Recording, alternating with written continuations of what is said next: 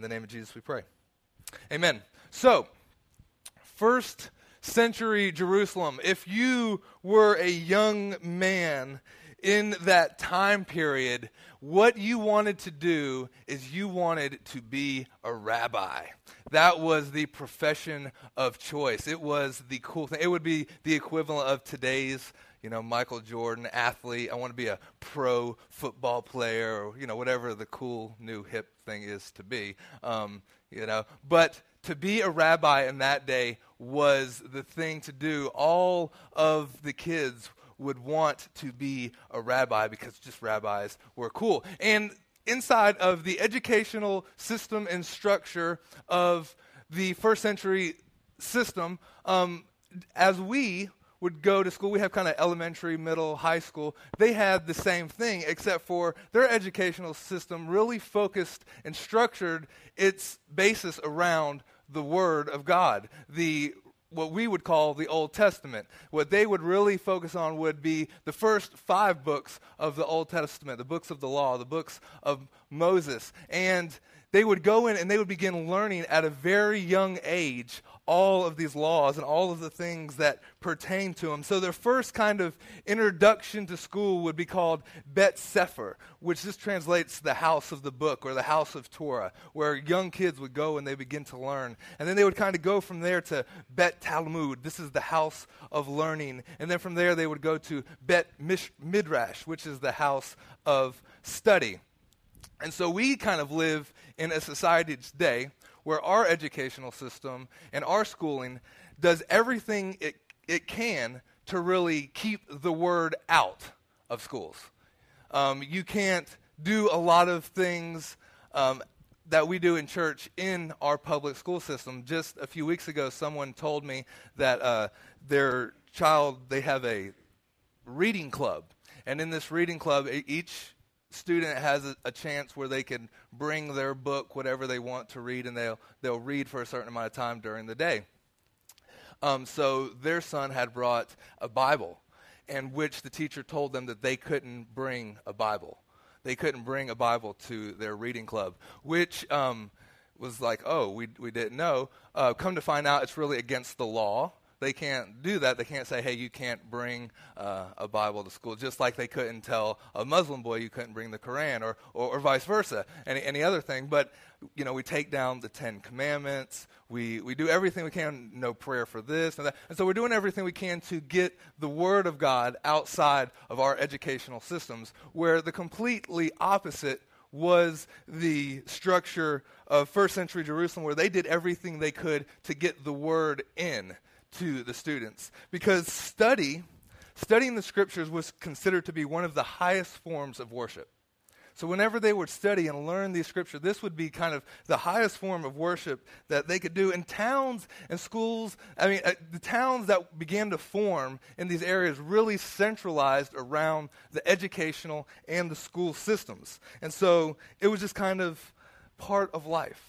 And whenever a rabbi came to town, whenever a teacher came to town to teach, this was a big deal, because he came in and there would be a group of young men following close behind him, and these were his disciples. And so all of the people would gather and they would listen to what this disciple would have to say.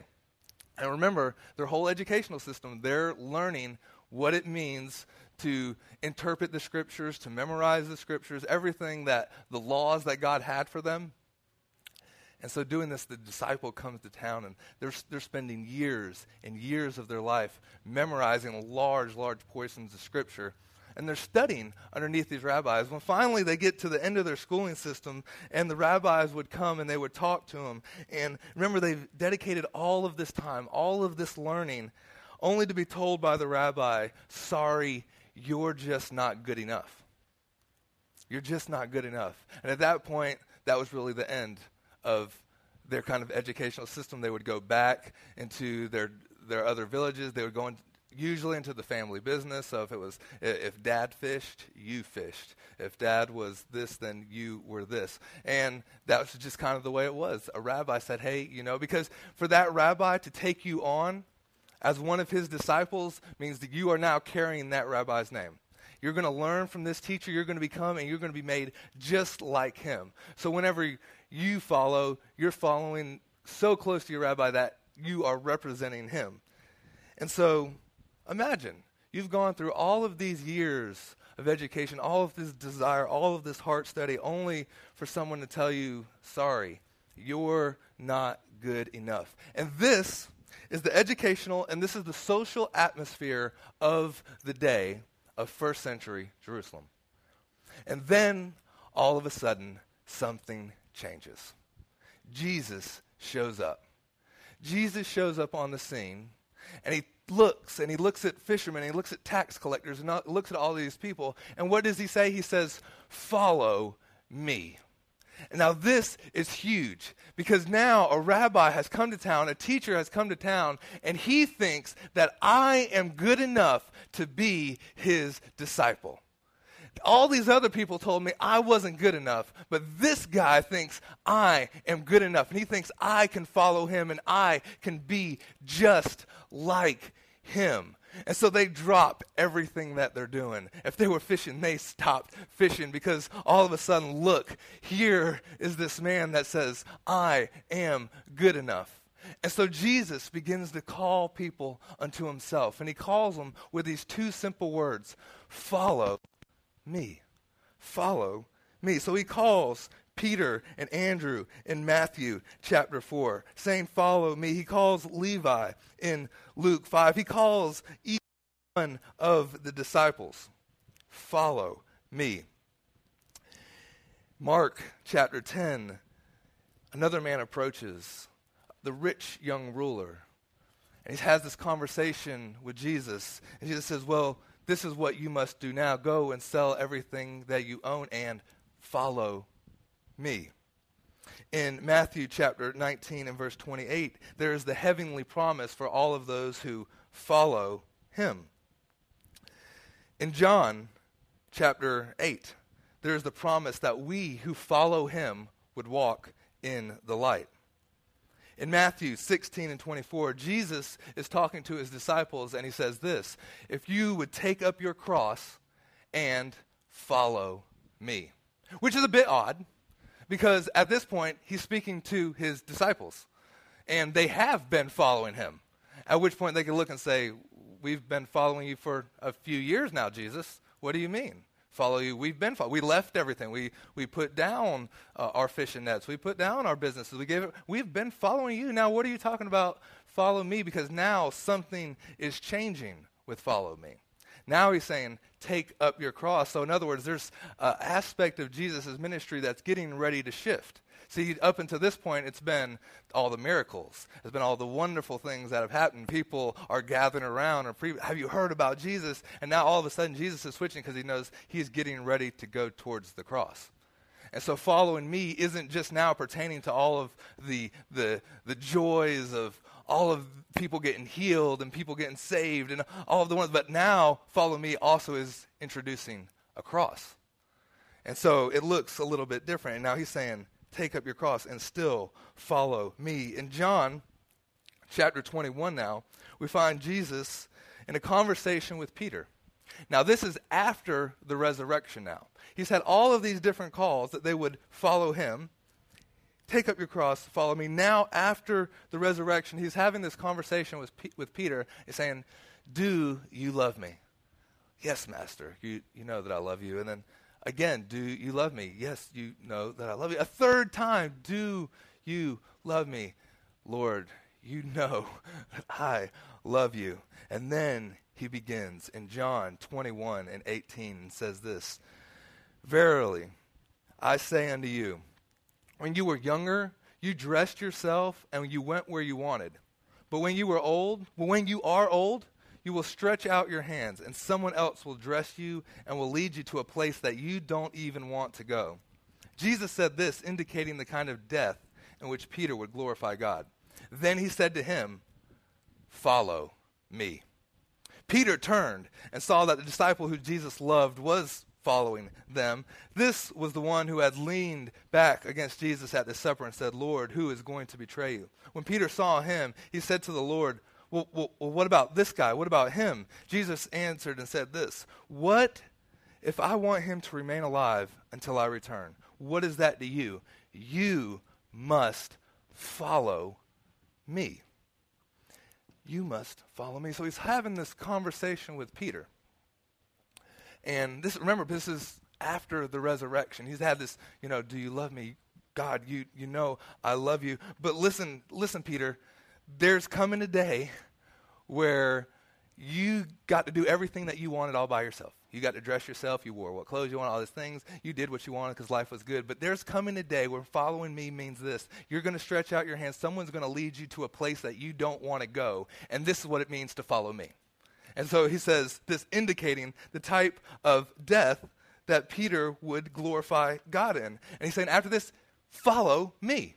Even in this death, follow me. So imagine this. Couple, Chris and Carla, could y'all come up here? Little example here. Carla's going to be John, you're going to be Peter. Oh, so you're right here.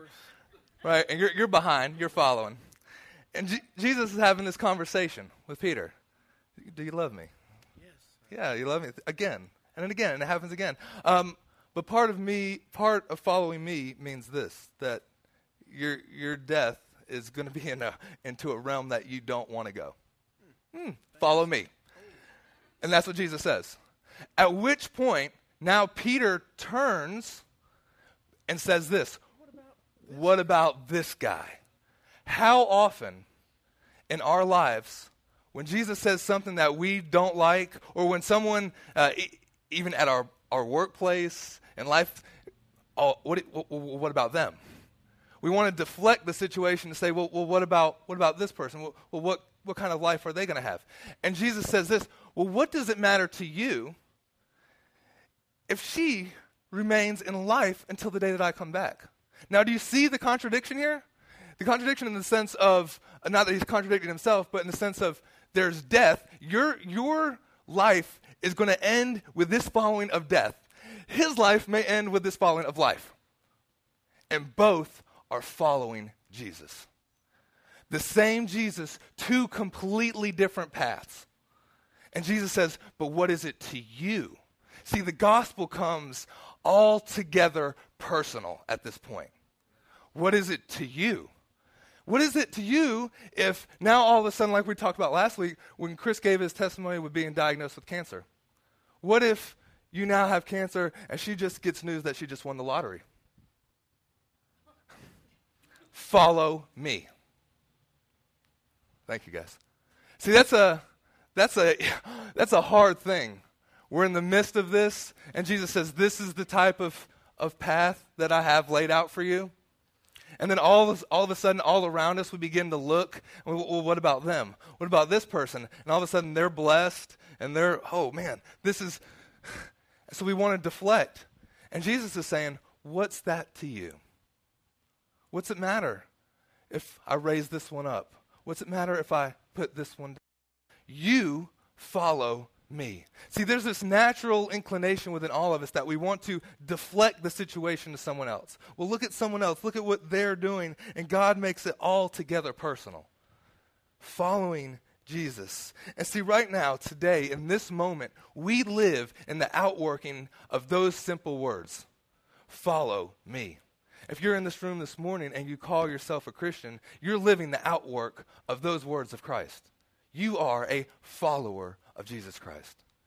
And one person's path may be completely different from this person's path.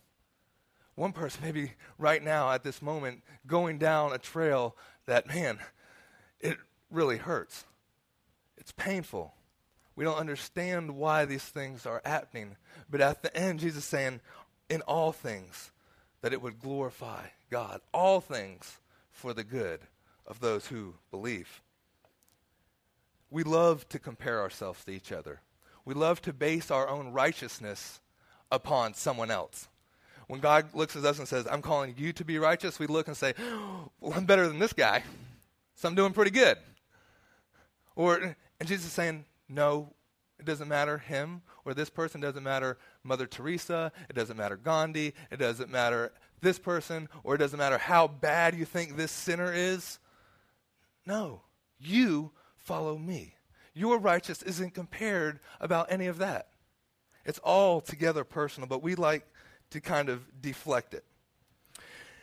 If you go to the bookstore, Barnes & Noble, if you could find one that's still open, and go into the Christian book section and look, and you will see all types of books on Christian leadership and just how to be a Christian leader and how to lead in today's society and all this stuff. And we have kind of fallen into the misconception that you were called to lead. And that's just not true. You are not called to be a leader. I know that kind of throws in the face everything that everyone's ever taught you. You're going to be a leader when you grow up, and you're going to do this. No, you're not. You are called to be a follower. You are called to be a follower of Jesus Christ. And every great leader has learned how to follow. Every great leader has learned how to follow. Bad leaders never learn how to follow. Show me a leader that hasn't learned how to follow, and I will show you a path that leads to destruction. The fact is, we are called to follow. The fact is, Jesus was a follower. Jesus said, I only do what I see the Father does. My will is to do his will. Jesus was the greatest leader of all times because he was the greatest follower of all times. He followed God even though the end said, it's a cross. Even when he prayed, Lord, if this cup could pass me, please, but nevertheless, not my will, but your will be done. Jesus was the ultimate follower. And so that's why he could look and he could say, follow me. Because he is following God. But we've kind of been taught that we have to lead. We have to do this and do that. But the fact is we have to follow. And we've come and we've reverted to a place that now says this: pray a prayer, invite Jesus into your heart, join a church, sit back and be quiet. Don't raise too much ruckus. Don't ask too many questions. Never question the pastor. What he says, that's like law. You know, it's just like hearing from Jesus himself when the pastor talks. And for the next 20 years, sit back and learn. And then just maybe we'll tell you that you're good enough. And then just maybe you can lead. And just maybe then you can teach. Does that maybe sound a little bit familiar?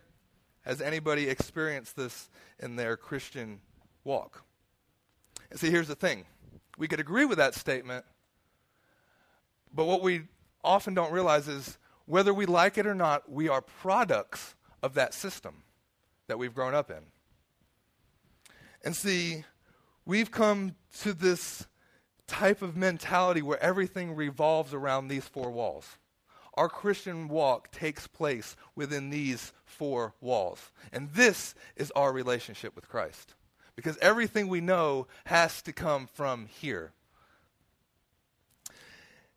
And what I've learned is we don't like, for example, we're people that like the option. We're people that talk a lot about things like freedom, and we say, oh yes, we're free, when the fact is, we don't like freedom at all. We like the idea of being free. We love, oh, we're free. And when all the time we're really just like a teenager inside the house of their parents saying, I can't wait until I grow up a little bit more because I'm going to get out of here, and you just wait, I'll be able to go out whenever I want and do whatever I want, and I'm going to be free from this house. Only to go out and be free, and they realize this: being free is expensive. Now you got to get a job. You got to buy things like insurance. You got to do all kinds of things that you don't want to do for the sake of that freedom.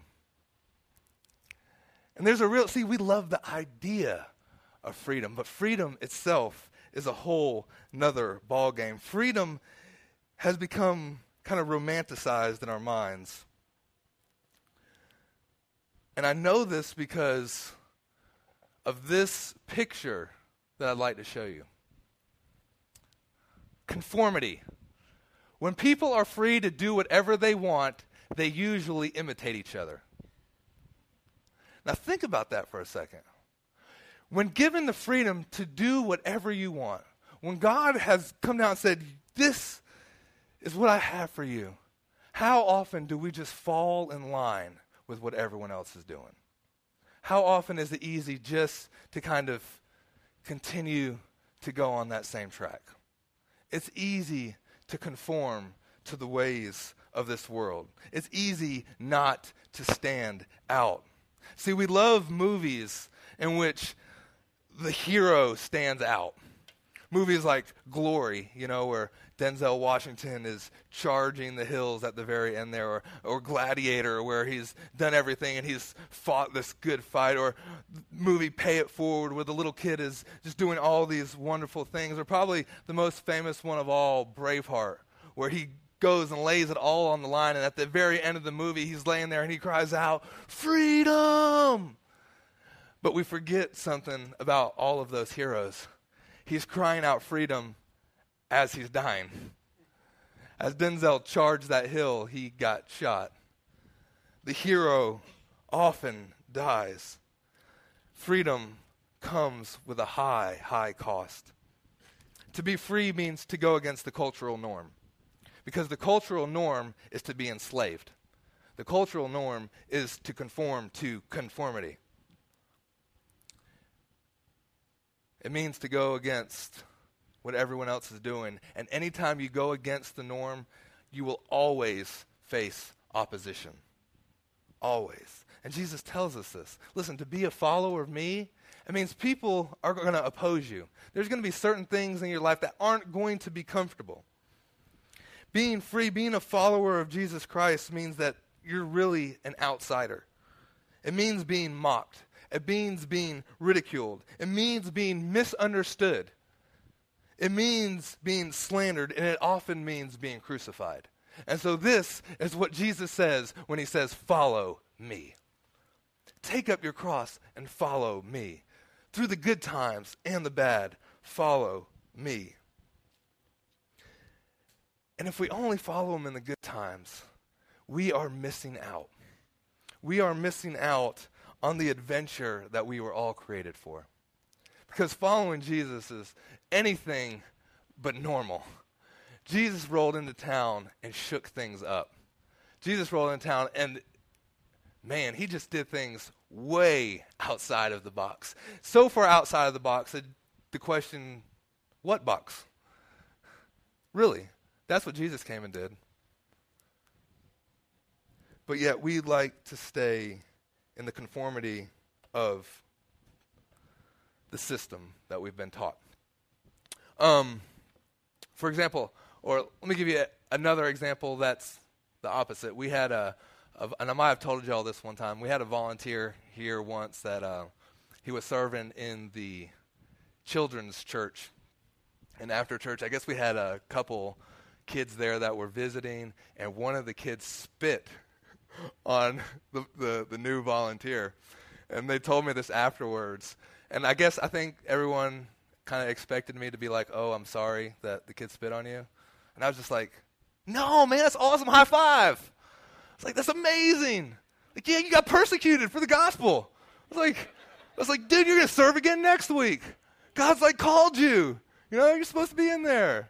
Like, it's part of it. You're just doing what the kingdom said." I was in India, and I was preaching to this one village, and as I was preaching to this village, the guy on the outside was like doing the curses for me and the team that I was with right in the midst of we were preaching. Then all of a sudden they started throwing rocks at us. And I just thought, as we kind of got kicked out of the town, I was thinking, this is awesome. I was thinking, Lord, thank you. And I kind of for a moment, even in that, kind of realized what Paul was saying. Man, even in these persecutions that I face, like, it's nothing compared to the glory of God. He would count us worthy to go through these things. Last week, as Chris talked about laying in that bed with cancer, and Carla asking him, "Can you praise him now? Can you follow him now, even in the midst of the bad times?" And so what happens is we kind of live a life where we think that all of the bad things that happen to us and all of the trials that we face are all an outworking of the devil. And man, the devil is doing this and all of these things, and there's really a focus on the stuff that the devil is doing rather than what the purpose is behind it. In other words, flat tires or bad hospital reports or whatever it is in your life, man, all these things are happening, and my stuff, man, I lost my house, I lost my car, I lost my thing. And there's the realization that the devil doesn't care anything about that. He doesn't care about your car. He doesn't care about your house. He doesn't care about any of that. The devil is after you. He's trying to get you. And all of that is just stuff. It's just junk. And Paul says this, I have counted all things but loss for the excellency of the knowledge of Jesus Christ, our Lord, for whom I have suffered the loss of all things, and count them as dung, that I may win Christ. Like all of these things, don't care anything about the stuff. How often do we just get in this kind of pattern, in this flow where we think it's about different things, and the second something goes wrong, we cease to follow Christ. The second there's a cross involved, something must be wrong. But Jesus told us from the beginning, like, follow me. Even if your path leads in a direction you don't want to go, and the person right next to you leads in a path that's full of seemingly life, what's it matter? Follow me. Being a follower is costly, but not being a follower is even more costly. And so Jesus came. He came on the scene in that first century Jerusalem, and he brought equality. He looked at men and women and he said, you follow me. Someone told you you weren't good enough, but you are through me. You can do it. You can follow me. The veil was torn. He made a way for everyone to enter in and to be just like him. I didn't mention this earlier, but when a rabbi would then, at the end of that schooling period, begin to teach, or not teach, but question those young men about the scriptures to see whether or not they were worthy or not to be one of their disciples, he would, the process of that questioning was called the yoking, seeing of whether or not those young disciples could answer that rabbi's questions. So in other words, they were going through the yoking process. What does Jesus say? He says, my yoke is easy. My burden is light. See, someone else's yoke, the yoke of man, if you try to just please man, that's a whole lot heavier burden than trying to follow God. See, man's ways is full of rules and regulations and saying, this is what it means to be a Christian. You have to do A, B, C, D, E, F, G. And Jesus just says, follow me. Leave everything and follow me. I have the band come back up. We're going to sing one more song here in a minute. One more discussion Jesus is having with Peter. And this is happening in John chapter 13 and verse 38. And Peter says to him, Lord, where are you going? And Jesus answered and says, where I'm going you cannot follow, but you shall follow me afterwards. And Peter said to him, Lord, why can I not follow you now? I will lay down my life for your sake. And Jesus answered him and said this, will you lay down your life for my sake? Most assuredly, I say to you, the rooster will not crow till you have denied me 3 times. All of this is taking place pre-resurrection, pre-cross. He's having this conversation, and Peter said, man, I will follow you, Jesus. I'll follow you wherever you may go. And here's the thing. We can hear a message like this about following Jesus, and we can kind of say to ourselves, you know what, I want to be a follower of Jesus. I want to follow him. And we leave this place, and we try our best to follow him, only to fail miserably. only to, just like Peter, deny him over and over again. Because remember, this is happening pre-resurrection. What's the point? The point is, you cannot follow on your own strength. You have to follow with resurrection power. You have to follow with his power, with the things that he has done. The message of the gospel is very simple, that you are not good enough, but he is. And if you would follow him, you can be just like him. He made a way, and he says, you are good enough because of everything that I've done. Nothing that you've done, nothing of yourself.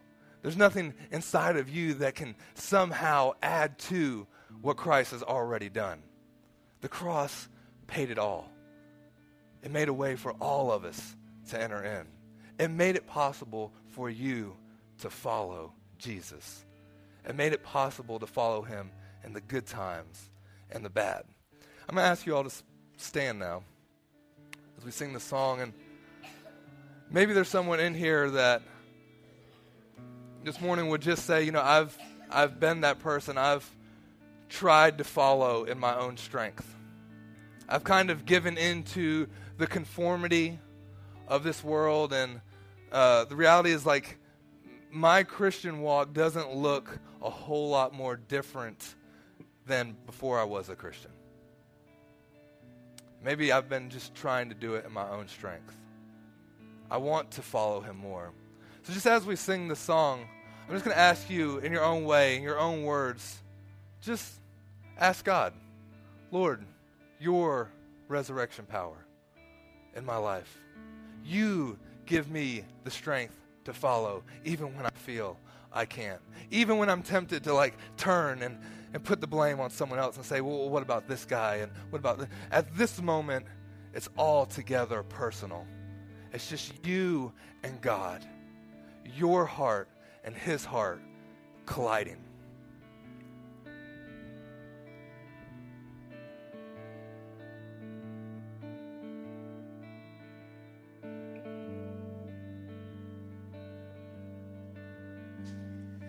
He is jealous for me. He loves like a hurricane, and I am a tree bending beneath the weight of his wind and mercy. When all of a sudden I am unaware of these afflictions eclipsed by glory, and I realize just how beautiful you are and how great your affections are for me. And oh, how he loves us so. Oh, how he loves us. How he loves us so.